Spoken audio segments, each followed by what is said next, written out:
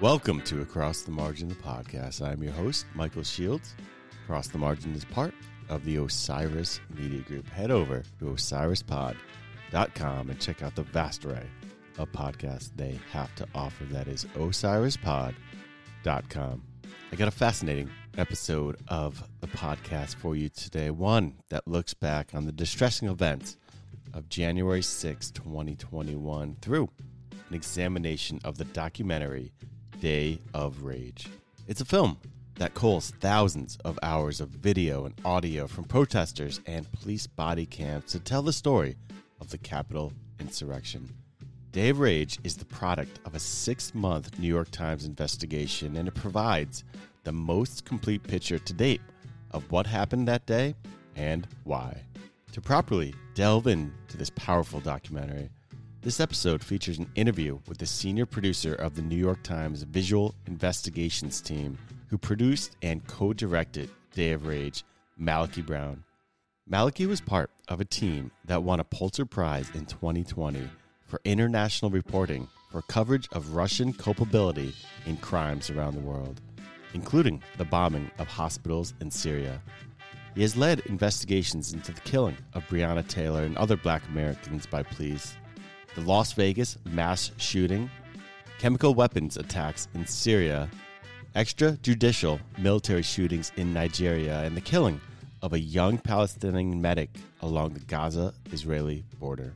It is absolutely incredible what the New York Times Visual Investigations team is up to. I will have a link in the show notes to check out more of their work and also a link to see Day of Rage in its entirety. So, in this episode, me and Malachy talk about the bounty of footage and audio that was amassed for the project, who exactly the rioters were as exposed in the documentary, the evidence present in Day of Rage that the storming of the Capitol was assuredly premeditated, how the Capitol Police were failed and let down that fateful day, and so much more. Malachy describes the film as evidence of exactly what happened that day, and that's the truth. It really is a profoundly comprehensive breakdown of the storming of the Capitol before, during, and after. It's truly amazing. Check it out, and I have no doubt you will appreciate this interview with Malachy Brown.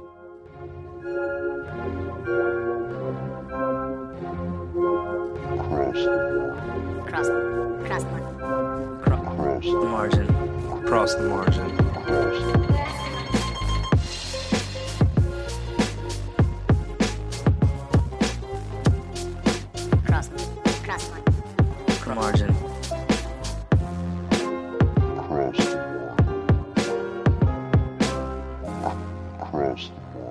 Podcast.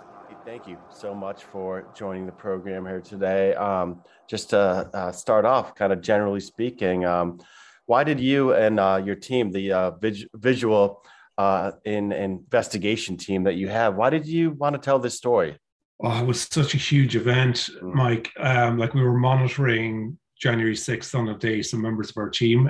We're in a news organization, and so that's what we do. But then once we saw it take off in the way that it did, just everybody else on the team sort of jumped in. And, what we do is, we see this footage not just sort of like, as sort of B-roll and like just imagery to tell a story, but as evidence. And that's been our mode for the last few years. And so that's what we did. We kicked in and started collecting from across all social media platforms as much of it as we could. The goal being to sort of to more deeply understand how it unfolded, how the police fell so quickly, the pressure they were under, how many places people got into the Capitol building itself, just what happened, what people were saying. We knew that there were extremist elements there. What was the interaction of the more extreme people there with ordinary Trump supporters who just got swept up in it? So there's so many questions to answer, but we also kind of wanted to situate it in the climate that led to January 6th as well, and sort of the months leading up to it. So that was the intention with the doc. Yeah, you kind of alluded to already, but I mean, this is a 6-month investigation that you and your team took part of, and it's just crazy. The amount of footage you have, and just, I mean, you really feel like there's the 8 points of entry that are around the Capitol, and you feel you're like in the middle of this insurrection through all the footage. So I was hoping you can speak a little bit about, where you got some of this footage. I'm assuming some of it, did you have access to the Capitol cameras inside? You had to be, and you mentioned it a little bit, kind of getting camera footage from the rioters themselves. You really pulled a lot from a lot of places. Yeah, it ended up being over 3,000 files, just the video alone, and some of those, I think we had a few dozen live streams, and those live streams kind of went 4 hours, 5 hours. One of them was 8 hours long. And they were really helpful because they allowed us to follow the crowd, around the Capitol, to the Capitol, and then through it. And we literally had, the whole journey from the speech all the way into the stairs inside. It's unbelievable. The whole thing and the aftermath, as they were clearing it out. So we literally had floor plans of the Capitol where we're sketching where people are going in different colored pens and stuff like that. And so it was a huge effort. And then we kept collecting as we were going, and our lawyers also helped us out. They joined a motion that went to courts to unseal evidence that was attached to indictments. And so that kept coming through, which is, a lot of it was body cam footage. Wow. But we worked sources in the impeachment managers for the impeachment trial, and they provided us with the security camera footage inside the Capitol as well. Yeah, and then C-SPAN footage and all the rest of it. Yeah, was for some of it, I'm assuming you had to act pretty fast. Some of these people, once they realized how much trouble they could be in or whatnot, I'm sure a lot of people were trying to erase some of this footage out there in the world. Was that the case? Exactly. Yeah. Like straight away, we realized it would implicate, they would realize that it was implicating material. So we had an assistant editor on straight away, archiving as we went. And so we had this asset spreadsheet, but then we also had a sort of a timeline spreadsheet where we were kind of moment by moment plotting out what was going on. So essential. So I have to ask this because when I watch this footage, and just even look at images of the whole thing, I have like a visceral reaction. I feel sick sometimes. I'm horrified. I'm angry. I get sad sometimes. And I just, thinking about the all those files you spoke of, all the footage you have, was it hard for you and your team to go through all this footage? It's really intense stuff. Yeah, at the start, it is intense. And at the start, I would say we had a problem to solve, and we really just wanted to understand and like what happened to Roseanne Boylan, what happened to Brian Sicknick, Officer Sicknick, what happened to Ashley Babbitt, and to go after all of those targets. And so when you're doing that, you kind of look past it a little bit. Yeah, but we also realize, purpose. But we realized that this was an unfiltered view, very raw. It almost felt like when we were watching it, we were walking along with the rioters. And so we also started capturing the sound bites of what they were saying, and there were through lines emerging with that we kind of peppered in the doc. But after, months and months of watching through that, it does wear you down and becomes wearing for everyone, and I think once we released it, none of us wanted to watch it. No more of that. I totally get it. Was it it seemed to me, and I really like this approach, that there was like a conscious decision to let the footage and let the words of the rioters and even Trump at the time, to just let that tell the story. There was no added commentary. Was that kind of the focus here, to the aim being the footage speaking the truth itself? Yeah, exactly. I mean, it's kind of it's the definitive account. It's undeniable really when you watch it. And we're just a guiding hand. Of course, we do a lot of reporting into it, but you're dead right. We just wanted to let the footage speak for itself, and then maybe just like touch on a couple of things that there was. One thing that screamed through the whole day was the amount of times that the police said or the rider said to the police, "We're on your side and you should be on our side." Yeah. And there was a standoff of a few minutes, and then they would just beat the hell out of them to get past them. And so that was repeated throughout the day. And so we kind of touched on that a little time, but didn't want to labor on it too much. Yeah. And then the other one was, how people were echoing what they had been told for months, but also in real time echoing words from Trump's speech that day, or even from his tweet in the midst of the riot. Absolutely. I think it's really important, and you get to see the variety at play here but to analyze exactly who the rioters were. And I'm certain your work, with all this footage and putting this doc together, you have some insight into who exactly the rioters were. I was hoping you could speak a little bit about that, because they do come from different walks of life and with a little bit different purposes as well.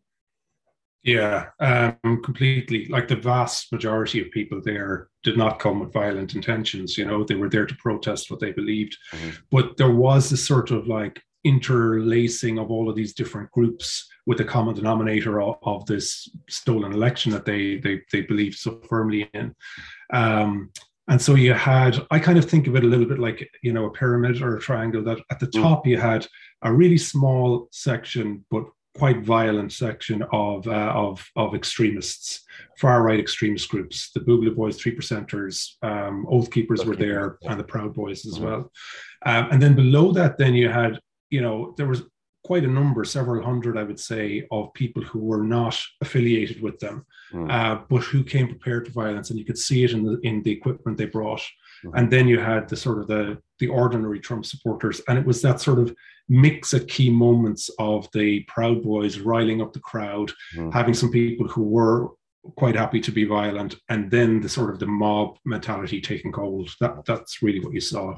It was really wild to see the Oath Keepers moving in formation through the crowd, and just how organized they were. And then the breakdown too of the Proud Boys, and how what was it, Andrew Clyde, I think, was given war power, just like that. I don't know, it was really wild to see that top point of the pyramid that you speak of, were really ready to go, absolutely ready to go. It was striking to me how passionate everyone assembled was, how much it seems to how much they bought into the idea that the big lie, that the election was stolen. They really, really bought in, and they believed, and you were kind of alluding to it, that they were patriots, that they even mentioned that that the president, almost asked them to be there. Did that strike you a whole bunch, just how passionate and how much they really believed they were doing the right thing?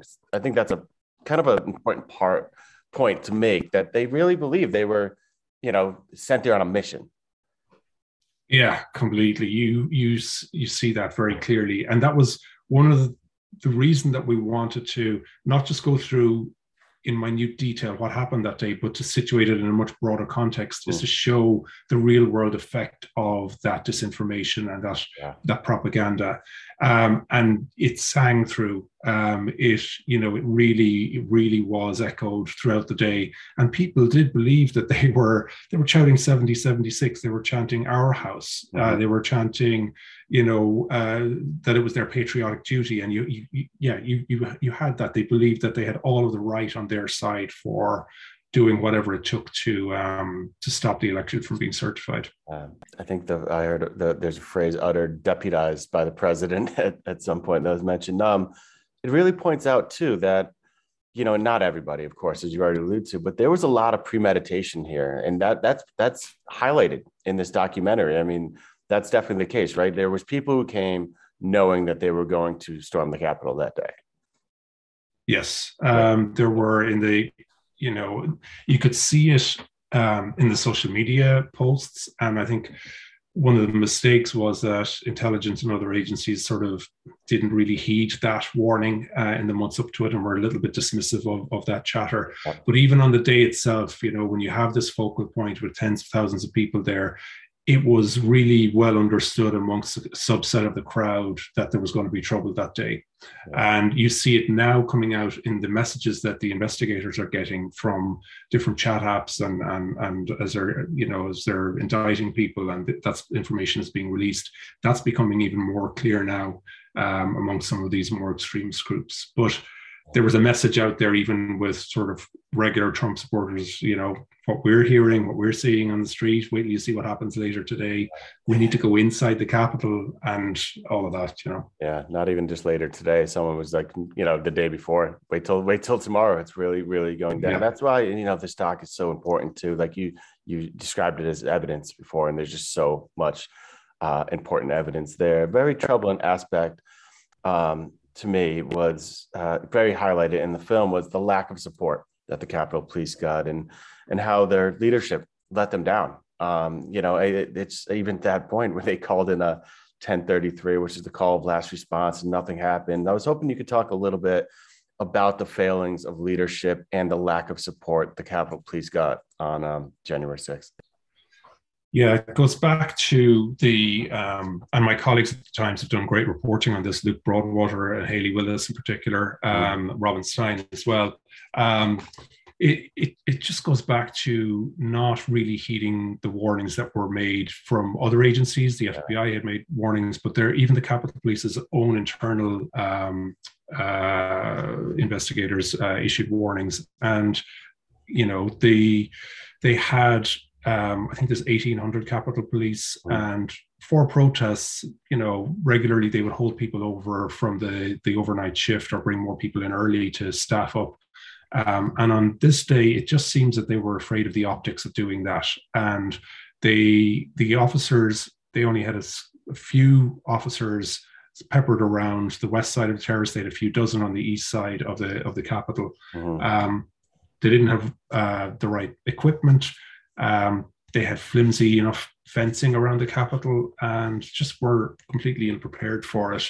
I think there were some operational issues as well with unlocking equipment, not having enough equipment, not having experience with or being trained to expect a riot. I think they just didn't ever anticipate anything like this happening at the Capitol, because what you see when the Metro Police arrive is they take control and they start, they have experience with this. And they start using their weapons, and they restore a little bit of order before they're overwhelmed again.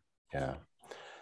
It's brilliant how plainly and cleanly the timeline is laid out. I mean, even inserting Trump's tweets at points with the especially the Pence one, and then it kind of blew my mind a little bit to see that the House was still in session. I mean, that decision to continue hearing Paul Gosar's objections led to a loss of life, I have to think. I mean, that's pretty troubling that they continued with that one. Yeah, the Senate is locked down immediately. They are prepared to evacuate, and the House continues. Yeah, you're dead right. And then I think, we talked to Jim McGovern's office because Nancy Pelosi was whipped out. They knew it was serious enough to get rid of her, but McGovern steps in, and he, to his credit, asked security, "Is this okay? Can we finish?" And security said, "Yeah, you're fine." And I don't think they really understood that just a level below them, there was a crowd of just about to overrun the police downstairs and be at their doors in minutes, Yeah. And as you saw then, you see with the Ashley Babbitt scene, they arrive at the hallway to the back of the house just as they're evacuating, and that's what riles up the protesters, and they start trying to break through and smash down the glass. It's not their fault, I suppose, but that delay did contribute to that, to what happened in that moment. Yeah, I'm glad you mentioned that. It is, I mean, they couldn't have known. They really couldn't have known the gravity of what was occurring. Kind of to bring us home a little bit, I'm curious, I guess I was going to say general take, what you would hope that viewers take away from this when they walk away. But also I'm curious too, personally, what after, digging through all this, footage and exploring this story for so long and putting to light all this evidence, kind of what you're walking away feeling about things moving forward. And what do you hope viewers do take away from watching Day of Rage? Day of Rage has been, January 6th has been politicized again. Sure. And it's, for a lot of people, it's the starting point of something new and a new movement. I think there's what we hoped anyway was that this was going to be an indisputable account of what happened that people can refer back to. And you can see it and hear it for yourself. All of the conspiracies around it are disproved by the documentary. And so, absolutely, it has that sort of that continuing relevance. And I have to say that, there are concerning things that are happening with the state of American democracy this year, and it's not just the your traditional stuff around gerrymandering or other voting rights issues. It's going beyond that. And even this weekend, the former president at a rally in Texas, he said that if he runs and wins in 2024, he may pardon January 6th defendants who he says are being treated so unfairly, in his words. And he also called the prosecutors radical, vicious, racist.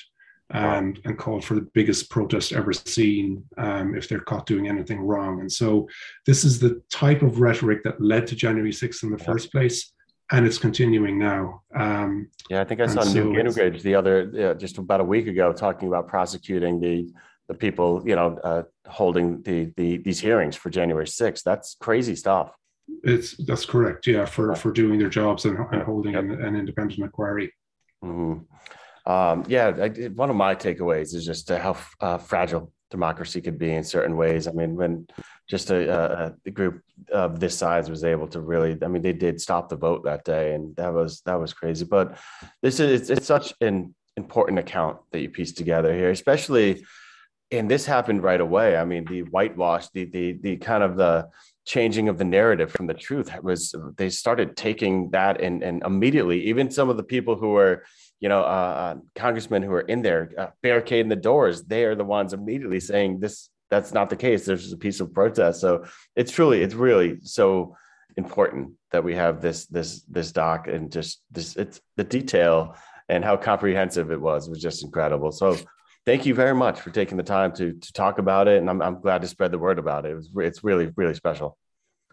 Thanks very much, Mike. I just want to give a shout out to the whole team behind this, because it was a very big collaborative effort.